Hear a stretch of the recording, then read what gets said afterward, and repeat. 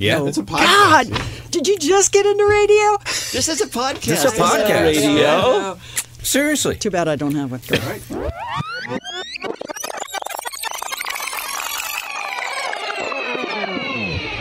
Welcome to the KLOS 50 in Reverse podcast, our highly anticipated second episode as we spotlight the impact 95.5 KLOS has had on rock and roll, radio history, culture, and the community it has served for 50 years.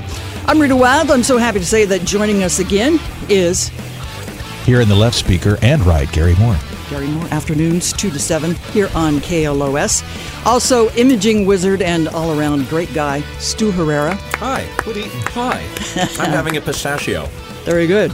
Our healthy. special guest for the second edition is Tommy Hadges, a former international media consultant with the Pollock Media Group.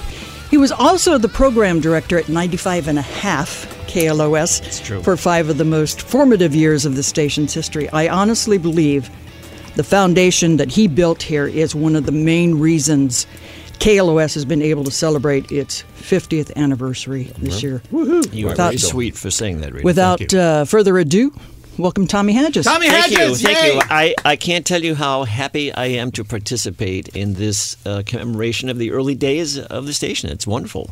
So I'm glad you guys are doing it, and too happy to be here. Yeah. This is so cool for me because we've talked before when you and Jeff were helping out at the radio station before, and it's been a while. I just want to know, when did you get here? How did you get this job? How does one in the days before the internet, and did you meet somebody at the conventions or did they come to Boston? How did this all happen? Let's have it, Tommy. Okay, so I was born and raised in Boston and did all of my radio up until the first 30 years of my life was centered in Boston. And I got this phone call from this guy that I didn't really know, Jeff Pollock, who was a consultant. He had been the program director of WMMR in Philly for a couple of years and had great success down there. So ABC, who owned... In those days, you could only own a few radio stations, and they had them in all the big major markets, and KLOS was one of them. Bill Summers was the general manager. And the station had sort of fallen onto some bad times in the ratings. It was 1980, and as I recall, KMET had a 6.6. 12 plus. Oh, my God. 12 plus. Wow. KLOS had a 2.2. No way. There was one other station in town that was K-West, owned by Century Broadcasting. Yeah. They had, I can't remember if it was just either right behind KLOS or maybe a high 1 or something like that. They were right in there. But KMET owned the market. So when Jeff called and said, hey, how you doing? I had moved from WBCN to WCOZ in Boston. He called me WCOZ, where I loved my job. I'd been there forever. You know how you get in the market? Oh, my God. Like Rita's been there. You've been there. You don't need concert tickets. You just walk in, and they find a way to put you backstage. That's changed a little bit since a little then, bit. but Okay, I know this it's... is- we're talking 40 years ago, 50 years ago, 30 years ago, 40. Anyway, who's counting when we're having fun? Right. It's all 33 and a third. So I got the phone call to say, would you like to come out to L.A.? And I said, why would I move, Jeff? Are you crazy? No, of course I don't want to go to L.A. But thank you very much. Hang up. So then about 2 months later, I got another phone call from Bill and Jeff, who said, you got to come out and just come out and see us and see what it's like. And, because Jeff's from Southern California anyway. So I did. They flew me out, and I came out, and I fell in love with Los Angeles. And I remember flying into the basin and they took me up to Mount Wilson to see the transmitter. So when you stand on the top... 3,000 watts. Wait, they didn't take you to like a strip bar? They took you to Mount Wilson?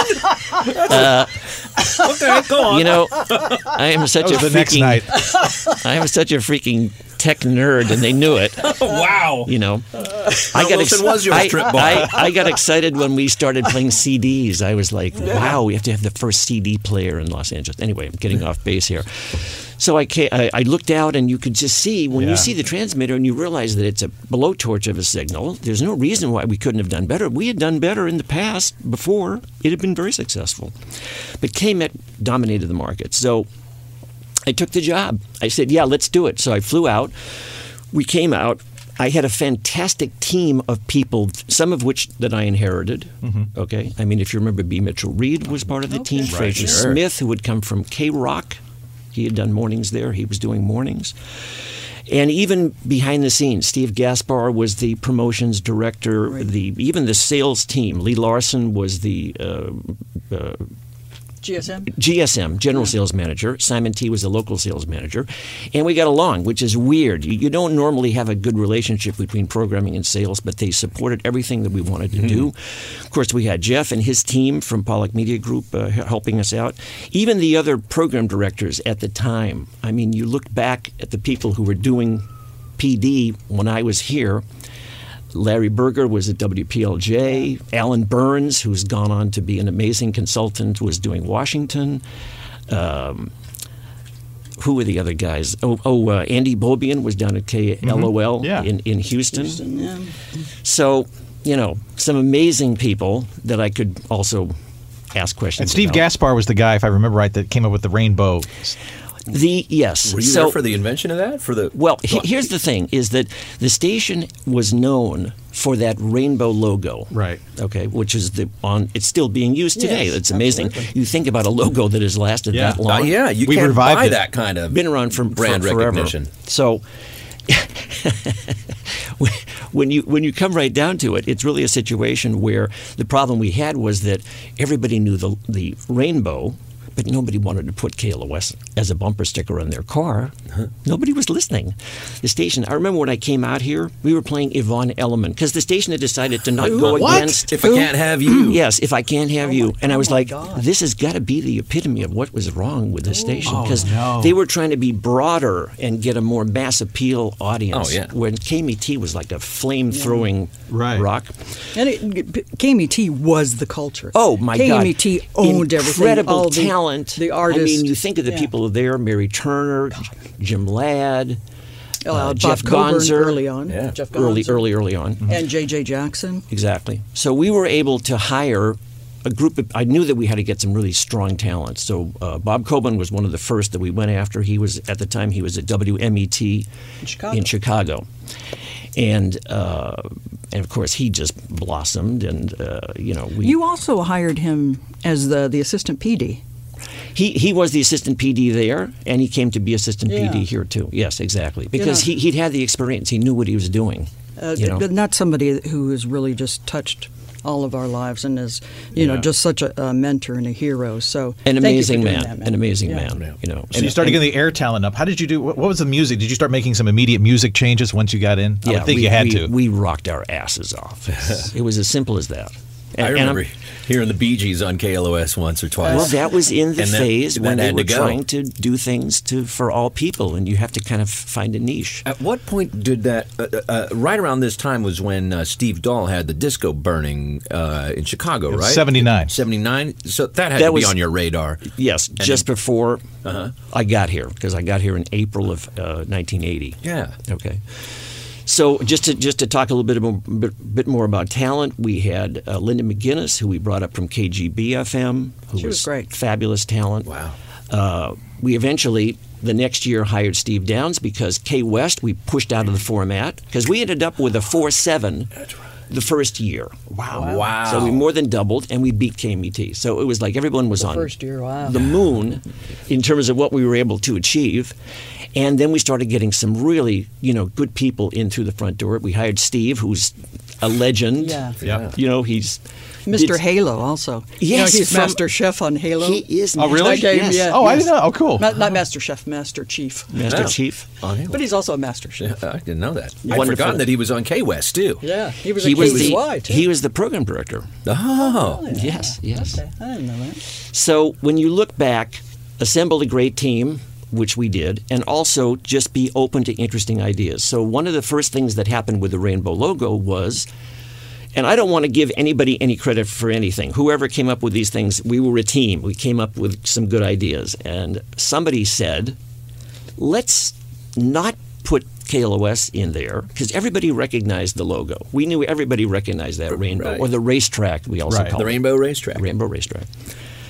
So we said, whenever there's a concert, screw it that every single concert is KMET's. Every single freaking concert was KMET. They had the contacts. They had the record companies. I mean, Ruth Pinedo was my music director in the beginning, and she did have the record companies wrapped around her little finger. God bless her. But they still had to deal with KMET because it was like they were on there, But eventually, when we made the transition to be at least very close to them and beat them a little bit, there was an opening to do some stuff. So we decided to just put the name of the band inside the logo and just hand them out at concerts, because the people who are going to the concert love the band. That's why they're there. They don't care who the hell it has the presented by. In reality, it was just what's the association. So that started a whole thing, and T-shirts that would also. So we never used the KLOS on the inside for a long time because people didn't really think the call letters were really all that worth it. In those days. I remember an outdoor campaign, seeing this. I must have been 12, 13, 14 years old. And at one point, there was just a background, the Rainbow Racetrack, and nothing inside it. Nothing. And that, when you think about it, is such an insanely gigantic balls move. Yeah. Like, it does say, and who does that? An entity that is cocksure about their identity. Yeah. The other interesting thing about that era too is that KMET was famous for people putting their bumper stickers upside down. Right. And so people started putting the band ones upside down, and we were like, "Whoa!" We really started to get some traction now. People are realizing what's going on. Especially when you would pay for parking at concerts too. Now that's a great one. That was the other famous one. Was with the Who. They were doing the sports arena. And of course, wasn't it the Coliseum? 82? Who, with the Clash opening? Oh, yes. You're right. Coliseum. Excuse me. Coliseum. Good. And thank you for saving me. One of my best hires ever, Ms. Wild here, who knows everything, never forgets a thing. Oh, I love you so much. So what is anyway, this? So he's my mentor. We have a mutual admiration society going here on the side. Anyway, the idea was, once again, it was a huge KMET show. They had signage. They had people there. Oh, by the way, Simon T., I believe, or Gaspar, or somebody said, I know the people at the parking lot. It's public parking. Why don't we just go to them and say, we'll pay for every single parking space. Every single parking space. So each person that came in got their sticker and a little thank you from the volunteers that were there handing stuff out. Do they still have volunteers these days? Oh, they do. Okay. I think they're all Rock Patrol. Yeah, we sure do. Okay, which is we did it at California Jam. Handed out Foo Fighters bumper stickers with the rainbow. Perfect. But everybody was like, "Yeah, thank you very much for presenting the concert, KLOS. This is really great." And drove in. It's like that stuff comes out of just inspiration, and it's the brain trust that comes up with these things. It's a true radio guerrilla warfare. It's in the streets. But that was a huge factor in everything starting to tilt even a little bit more, because KMET was pissed off. They were so I don't know what kind of legal action they took, or if they took legal action, or just like, how did you guys do this? But I think war was declared if it wasn't already. Did it ramp up? I was thinking, what happened? Let's put it this way: we were never able to buy the parking again because they were able to circumvent that and make sure that the parking, whoever ran it, was not allowed to do that again. It's like, hey man, it was when the Doors played Ed Sullivan. They said, "You'll never be on this show. You'll never play Ed Sullivan again." Hey man, we just played Ed Sullivan. Okay. The effect has already happened. Take that, right? Exactly. Can you imagine if you wanted to buy everybody's parking today at any show? I mean, what's it? It's $20-25 to park at the Forum. I think at ELO it was $40-45. Right. God. So times how many spots? I mean, there's your budget for the year. Yeah. No kidding. Exactly. No kidding. Wow. Exactly. But that means to go to the show with an extra $5 for, I don't know, malt liquor or a T-shirt or something like that. That's a cool thing. That's 5 beers. You got more. You're going to a show expecting to pay all this money. Now you got some extra bucks thanks to KLOS. That just reverberates. Now, did you have the Who sticker that you were passing out at the show? Yes. Oh, for sure. God, that's great. For sure. So it's those things, and we had the wherewithal. That's one of the nice things about being with a part of the ABC group at that time. They had TV, they had radio, and those were the days when radio stations spent a lot of money to make a lot of money. Right. It was part of the process. It wasn't a matter of just trying to economize by saving costs. It was a different mentality. And it was a real show busy type vibe here, even though we were just radio. And, that's one of the things I had to learn about coming to Los Angeles. In most cities, TV, at least in the 80s, TV was number one, and then radio would be a strong number two. Here, movies are AM was actually second. Oh, And then yes. FM was Yes, that's right. Oh. Rita, very good point. Because we were always in the shadow of KBC. My God. Really? Oh, Oh, my my God. You God. would not believe Oh, the my God. attitude. Well, those kids on FM are doing it again, aren't they? That was the attitude. Yeah. And You know? not just here, but a lot of other stations. I was going to ask you, besides KMET, who else would you consider your competition, even sister station and other stations around, and why?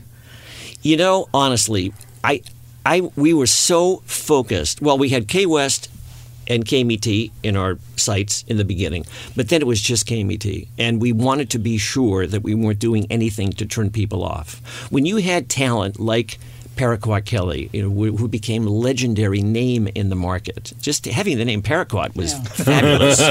Just what a great idea to even do that. Mary Turner, as I mentioned, some of these other people, Jeff Gonzer, the people that were part of that team were excellent communicators. They were really, they were so, I hate to say the words hip because, of course, Frasier was doing too hip to kind of fight that at the same time. But they had it, and it was hard to get to that point. So, yeah, of course, there were AM stations. There were other stations. Look, KZY was around in those days. Mellow Rock, did you share any audience with 93 KNX FM at the time? They were doing kind of a different thing. Little bit, but not a lot, because they were really soft. Yeah. Man. But in Orange County, KZY, I was, Yeah. that's, Yes. that's AM, what I very, was very- listening The to. AM station was like, it was like, playing Ted Nugent. The GM's son said, "Hey, man, I want to hear that one from Ted Nugent, that live one where he goes, fuck!" And it's like, oh, great. That's perfect. Anybody wants to get mellow in here, turn around and get the fuck out of here. Yeah. So, And KNAC was another one, God, yeah. right? So KNC was, I think, Rock and Rhythm at that time or something. Richard Blade, I know, was there. yes, But- and K-Rock, we and that can't was- forget about that because although that music was not really where we were in those days, that was a whole scene that was going on that was very vibrant, very important in LA at the time. Yeah. And I had come from those progressive roots because my original station, WBCN, was very much like the K-Rock of Boston. So it kind of was an interesting How analogy. did you know kind of where to draw that line? Like, okay, we're not going to play Devo, or we're not going to, or maybe you did, but I don't remember that. Yeah, that's my question, because it was all coming up, like we were talking about the US Festival. There was the New Wave Day, the Heavy Metal Day, and the Rock Day. How did you straddle that? Was there temptation to go maybe too far to the left or right, or how did you work that at the time? Because, as I mentioned before, what had happened before, which was the experiment to broaden what KLOS was doing, and it went too far. We were very cautious to not want to do that. And KMET stayed right in their lane. They were one hard rocking radio station. I would say until about 1983, 84, then they started going K-metal. You remember that? Yes. And I think they started rocking too hard, and then by that time I think K-West had been gone. Yeah. And by that time K-West the was new gone music, in 81. okay, Yeah. and the new music They went from top K-Rock, 40. Right. Yeah, Power. was really starting to do damage, with the charts and gain leverage. But I think I got here in 83. Thank you very Yes, much it was for hiring 1983 exactly. That's it was. January 20th, I think it was. Oh, talk about the US Festival too. That was in Yes. '83. That we were just Yes. bringing that up. You're talking about concerts and Yeah. I and mean, that was- censorship and all the other stuff. Well, that was what Steve Wozniak and yes. Apple Computers, yeah. Apple Computers, and they had the money. Bill Graham was the promoter who organized that. And that was the first in a series of festivals. I really was into doing remotes, getting people out, whether it was a matter of doing a live broadcast of an event. If we were involved with it, great. If we weren't, we'd just be outside talking about it. And that was the whole type of association that we wanted to get from the team. So very, very important to be part of those because they were social events. They were really something. And KLOS has always had a history of being a part of the local community and what's going on. And you know what? If it was a band that we didn't play, we dealt with it as a news event and as an event that people would still relate to, but we didn't necessarily have to play a song by them to exemplify what we were talking about them, if you catch my point. Like you would be out there on New Wave Day broadcasting with all the bands, and most of which maybe you didn't play, but you're still owning the event as it was. Exactly, and we probably, I don't remember exactly, but I'm assuming that we probably played some recordings that we had done with other bands that, previous day or next day or whatever in advance to just get that stuff going. But I love to do that type of stuff on the air. You were amazing. I mean, Gary told the story last time about how he drove into town from St. Louis and he heard the broadcast from the Coliseum, Bruce Springsteen. And, we had, I think Gina was out there, Gail Murphy was out there. I think I went over there later. Press box out in the parking lot, back at the station, up in the helicopter. It's 5 o'clock on a Friday, at the last Friday of September. I'll never forget it. I'm right by City Hall, and I'm listening to all this going on. I said, that's the station. That's how you do it, right? It was a huge event, and KLOS was huge in doing it as well. It sounded like a major market rock radio station, which KLOS has always been. Covering it from like 3 or 4 different vantage points. At least, right? Yeah. We did have the ability and the largesse of being able to mount that type of a thing. I remember even just like when we would do Frasier from doing a blimp, we did his morning show, from the Goodyear blimp floating around or whatever. Or we took the team to Germany to the Rocktoberfest. With Scorpions. That's the Oktoberfest, but we of course renamed it the Rocktoberfest, and drank a lot of beer and had a lot of fun. So, but it was nice being part of it. Bill Summers was, as I say, willing to do stuff to have the impact. And that's another thing, too, that, I gave you a lot of credit, but I think really a lot of credit goes to Bill Summers, too, because you left 85, and Bill kind of stayed through and, built that solid or built on the solid core stuff, the staff that you had already had, and built on it more. And also, being the one to say, no, we're not going to do that. We're not going to sell out to that. No, it doesn't fit the radio station. I have to tell you that is one of the great things that I remember in the relationship with general manager and salespeople that would understand that, no, we just really can't go there. Let's find another way to do it. Mm-hmm. And we were really good at finding other ways to do stuff because you don't want to turn down money, obviously. This is a profit-driven business. We're not crazy. But we really would be able to draw the line. And he really was very, very, very supportive. And we continued on consulting a little bit after that as well, as you know. And so it was nice being able to just sort of still have the relationship, even though it wasn't a day-to-day. Although there's nothing like being a program director. When you're a program director, you wake up in the middle of the night and have a good idea. It can be on the air the next morning. If you're a consultant, you can go in with that good idea and talk to the PD and try to cajole them and convince them. But at the end of the day, if it doesn't happen, it doesn't happen. Well, that's the nature of the beast. You just kind of do what you can do.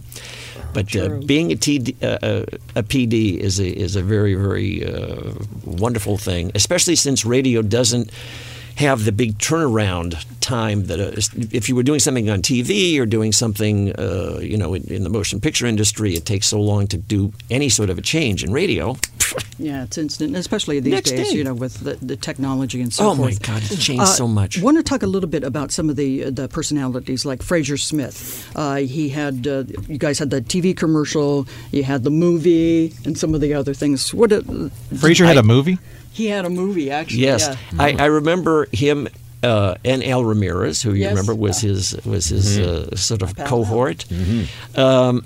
Well, once again, I can't take any credit for him because I inherited him from the station. He'd already been here, but I kind of helped him, I think, get a sense as to what good radio needed to be done. He's so creative. I mean, he's still doing stuff for you guys, so you know what an amazing brain he has. And sometimes the problem is just to get a little bit more focus because, people that are listening to the radio aren't sitting there staring at the speaker. It's one thing you got to remember. They're doing other things. The kid starts wailing or the telephone rings or something comes up or you get a text and all of a sudden you're not listening anymore.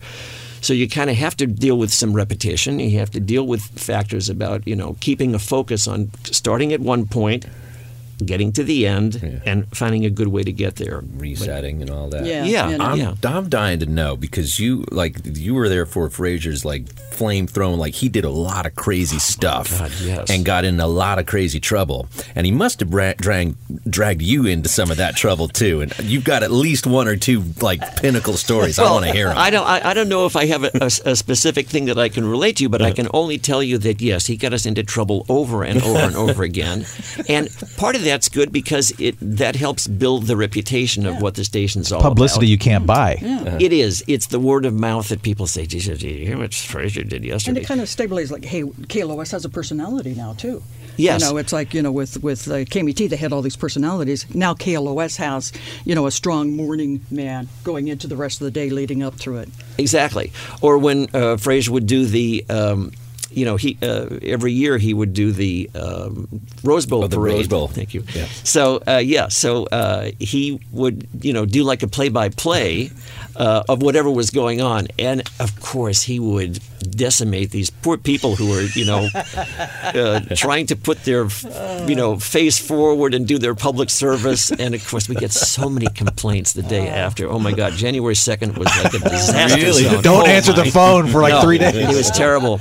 I remember, was it Nell Benton? I'm thinking Nell Cain. Nell yeah, Cain, yes, excuse me. yes. Nell Cain, fabulous person, was sort of the public affairs person. Yes. And she would have to field all these calls and try to talk these people, off the roof. Yeah. And as long as they didn't get to Bill, I would just say, Nell, just handle it because I don't want it to get to Bill. Do not want it to get to But Bill. what about the tank? Was it on Wilshire Boulevard? What was that? Yes, of course. Well, yes, he I mean, whatever idea he would come up with, we didn't want to hold him back. Why he needed a tank, I'm not really even sure why it was, but he thought it would be a great idea. He did a couple of shows about it that involved a tank, because every morning with that guy, he would tell a story. He would write what would amount to like a play, and he would play all the roles. I mean, we had a couple of other features that he would do during the show, but basically, every break he would just come back after a song and he'd just get to the next episode. Characters would play with him, and that's where the guy's head was going. It still does. It was very engaging radio, I have to say. The tank did not do well on the surface of the street, by the way, which Not a became, lot of traction. became an issue. I heard there were some issues with lights and parking meters or something like that. The Public Works Department was not happy with Did you us. get to know them? Nell, could you just nail this first, please? Another mainstay that was a part of KLOS was Rockline.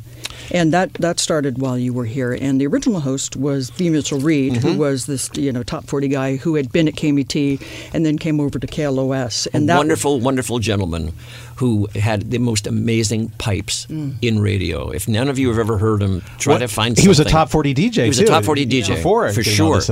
And then he went to KMET, had a great career there, and then he got hired by KLOS. And he did the show. A guy by the name of Eddie Kritzer was the one that actually came up with the concept of the show. Rockline. And as you guys were talking about in episode 1 here of the podcast history, it's such a freaking basic, simple idea. Oh, I can talk to a rock star. That's interesting. So we were like, yeah, let's do it. So we agreed to be the originating station. So everything originated here. It was not here. It was at a studio that they did. That they had the origination at. But the lucky part for us was that we had the opportunity to have access to all of this talent that was coming in. And of course, whether it was Beamer or whether it was Bob that was doing the show, that was a wonderful relationship to have, because that stuff led to a lot of the... Look, it was a slow reversal, but people got to know that they could come here. We would treat them well. They still felt they had to spend some time at KMET because, of the history that went on with the station. But we slowly got on the good side of the record companies and the Was it originally conceived as, as syndicated? Like Yes. It's going to go. Yeah. Yes. Right? So the ABC rock stations took it initially. And it then was syndicated to other stations. So if there was not Outside an of the ABC network. station in the market, but it was handled by ABC. So I know that B. Mitchell Reed, I think at the start of that was, I believe, 83. He'd gotten ill. Yes. And then I guess he kind of wanted Bob to do it, and Bob was just such a perfect choice. Perfect choice. Yeah. Because his knowledge of music was amazing. God rest his soul. And he also was such a gentleman. Perfect temperament for Yes. that kind of a thing. You're so right, because there wasn't anybody who couldn't relate to him as an act. He wouldn't drool over them. He'd sometimes ask the questions that we wanted to hear the answers to, that everybody was like, okay, well, freaking ask the question. Yeah. Oops. But, get it done. And he would do it. He would do it. But in the most genteel way imaginable. And no one ever walked out of that studio. No one ever got pissed off at him for anything that he ever asked. But he was very straightforward about it, too. And as I said before, his history, his knowledge of the music was just so incredible. And that's a thing about music. People like to, whatever genre it is, because in country music they've done this fanfare all these years down in Nashville, where you actually get to go up, where you could go up and meet Garth Brooks, or you could meet somebody and get your album signed for years upon years upon years. And this was like another way to connect with people, your idols in music. You may not be able to shake hands with them, but you can talk to them on the phone. I just thought that was and it still is, such a cool idea to do. I wish it was still around. Well, we got all the archives, and I believe our next podcast is going to be on Rockline. So we've got the producers fantastic. coming in here and stuff like that, Oh, great. which will be wonderful. Yeah. Super. Another thing that separated KLOS from everybody else was its heart, and the listeners. Man, we're amazing. The KLOS blood drive. Tell us about that. Well, once again, that was something that came from Nell Kane. and that department. Yep. We were looking for something that we could do on a regular basis, because I love the concept of doing something annually, because it's something you can build on. And then once it gets started, sometimes it's hard to get started the first year or two, but then after that it seems to take off. And who would have an argument with dealing with the American Red Cross? I mean, it's like the perfect connection. And I believe that even from the very beginning, we were doing, the exchange where you'd either get a concert ticket, voucher type thing, or a T-shirt or something in exchange for the blood. And I know that over the years it's just gone crazy, because you've got now multiple locations, and so many thousands of pints of blood have been accumulated. When it was brand new idea, was it done? Where was it done? At the station? It was just one. I don't believe it was done at the station property itself over in La Cienega, but it was a high school, I think. Yes. It was at a local high school that said that, once again, Nell had arranged it for us. That and hired we nurses found somebody. or volunteer nurses. Exactly. So it was just one location, and it was One day, basically one day. one location, and it was basically the jocks and whoever they could convince to come down to give their blood at the same time. What year was that? It would have been like 82, I think. it was, yeah. I'm thinking 82. Yeah. 81 or 82. Yeah. One of those, Yeah. But that's amazing to know that still continues on, and that also led into other things. I mean, we've known. We've been known for so many wonderful fundraisers and drives. But one of the first I remember that you organized was Rock Relief for Africa. Yes, and the association with those types of events went on even after I had left and had become a consultant. We were able to participate in them.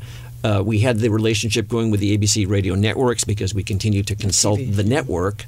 And so with the TV connection and with the radio connection, we were able to host some of the shows. I remember we had some wonderful times, whether it was in New York or Philly or in London.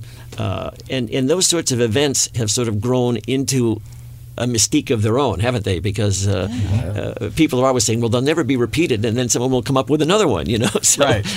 and they'll sort of top it. But it's a natural. The performers... I mean, I don't want to say that the rock genre is so unique. I'm sure that all performers deserve equal credit. But most performers are very willing to give of their time. And none of those people got paid to perform ever at those shows. I mean, they were expensed to the extent of getting us there, and we need equipment. But other than that, not a penny. Everything went to the charities. And people were just willing to do it. I don't think there was anybody that really ever said no whenever they were asked to be part of them. And it's a wonderful feeling to think that these events of somebody like a Geldof or somebody who's willing to go on their line and just say, listen, can you do this? Can you do it? Can you do it? And the other amazing thing is when you'd have situations where people that hadn't performed together for a while would agree to actually play again together, and it would be a big mind blower. We're coming up against the clock, but I want to talk on a couple of other different things. You were involved with Live Aid also. Yes. How do you feel about, since it's in the news, the Queen documentary, Queen on stage there? What was that like? Hey, once again, incredible moments. Strangely, I wasn't at the scene. I was watching it on a monitor in New York because we were doing it. You were doing the that broadcast, way. the I was doing the play-by-play. broadcast play-by-play. So I wasn't actually at the scene itself. But I can just tell you that there are certain moments when it's magical and something happens, and it's inescapable that it shows you the power of music. We're happy to be radio broadcasters, and we're glad to do what we do. Whoever's talking, whoever's relating in terms of content, wonderful. But it's the music that people really feel strongly about and really have the bond with. And, there's something unique about it. So, yeah, something like that. Amazing that the movie, by the way, the movie's incredible. Yeah, Rami Malek, oh my God. Amazing performance. We have time for like a few more. I just got to throw this out there. You had a special barber in Boston. How can you bring that up? I have to. How is that important? Yes, I did have a favorite barber, and I would go back to get my haircut. Now, let me just say to you that... You flew to Boston when you needed a haircut? Well... Yeah, he's such a trendsetter. You know? Dude, that's really an LA thing to do. That's so LA. That's a big power move. Wait. First of all, I remember that because I had hair then. And of course, this isn't on video, but if anyone sees a picture of me now, you'll know what I'm talking about. There's no hair up there now. So I wanted to be very protective of it. But number two was just that I have a lot of friends and relatives there. So it was a great excuse to go back. So. But who was it? Well, originally, it was a fellow that actually was a rock musician. Is that right now? Yes. And we probably played him here on KLOS. Billy something or other? Billy Squire? Oh, yeah, Billy Squire. Get out of here. Billy Squire was your hairdresser. Well, let me tell you what happened is that he actually did the hair for a lot of people at WBCN because he was involved with one of the DJs that was there, Maxan Sartori. Okay.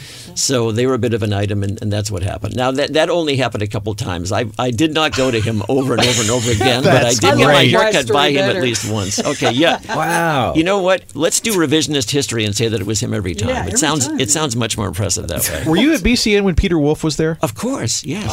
Lead singer Jay Giles' band, Peter Wolf was a DJ. He did overnights. Wow. Oh my God, yes. And listening to what he was doing on the air in those days, I just saw him because I was back at a Christmas party, and he's still outperforming. The guy is amazing. He's in great shape. I'm a huge Jay Giles fan. Yeah. And by the way, today is Jay Giles' birthday that we're recording this. Believe it or not. Is it really? It's Jay Giles' of course birthday you know today. that. Only you would know I know. that. I'm Of course sorry. you know I that. loved Bloodshot. I loved like Faye Dunaway, that whole thing that he had going on with her. I was a huge fan. Huge fan. So I had to ask that. That's one of the great Bostonians. Yeah. You know. That's great stuff. And WBCN just had their 50th anniversary. They're not on the air anymore, but you guys congregated last year. And Yes. And a film has been made, a documentary, that will be at a couple of film festivals this year, and then I guess hopefully it may have some theatrical release, but they're hoping it'll eventually show up like on PBS or something. See, this is the cool thing. This is thanks to you. You're one of the people that has kept KLOS rocking, and you were responsible for where we are today, the paths that you helped blaze that have kept us here and rocking, whereas other radio stations, and we were just talking about this before we came on, you can count on one hand how many still are after 50 years, Philly and St. Louis and some other places like that. So I'm eternally grateful Gary, to you. You are so right, because when I think about some of the stations that existed and don't exist anymore, it's very sad. It's most of them. it's like KMET. I mean, that was the big nemesis. Yes, and for this station, and to have them go out of the format. I mean, a lot of good people, a lot of talent, a lot of great stations. we were able to save a few of them. Remember, we got Jim Ladd to come back after Yeah. after they went down. But let me just say that as sort of a closer here, because what you brought up, I wanted to mention, which is this is one of my proudest things, is that the station is still rocking. Yeah. Thank you, KLOS, for still rocking. Thank you for everybody listening. Yeah. And we Yeah. couldn't, if we don't have any audience, we'd just be. That's true. Well, it shows that you're doing something that people want to hear. So And thank you, Tommy Hedges, our special guest again today. I owe this man so much. He hired me here. He always challenged me. If I did something wrong, he would, let me know. And if he didn't, Bill Summers would let me know. Because Bill had that way. But I just want to say it was just an amazing time. You were the best boss I ever worked for. And thank you so much for coming in here and setting these stories right about what is what and how we all did this and Who is who. the magic. my distinct pleasure. Yeah. So, Tommy Hedges, you're retired. So you Yes. don't have anything to plug. Actually, you're a station owner. Age 70, decided to retire. Once I hit my 70th birthday, I said, "Oh, Are you a golfer? time to hang it up." I'm not a golfer. Oh, you're no. not? Oh, okay. No. No, he's world traveler. He's got how many bonus miles? Do you Oh, have? I'd rather not talk about that. Yeah, because he did consulting in Ireland and Wow. France and South Africa, Australia, New Zealand. New Zealand. Thanks for all the amazing fun. stuff. Thanks for setting us up to this Pleasure. day. Really, really fun to see Yeah. you all. Thank you so much. Thanks Real- for asking me to Thank participate. you so much, Tommy Hedges. Real honor. Thank you, Gary Moore. Thank you, Stu Herrera. Naturally. I'm Rita Wild. And for next time, I think it's going to be Rockline. And Excellent. and some more stuff on KLOS 50 in Reverse podcast.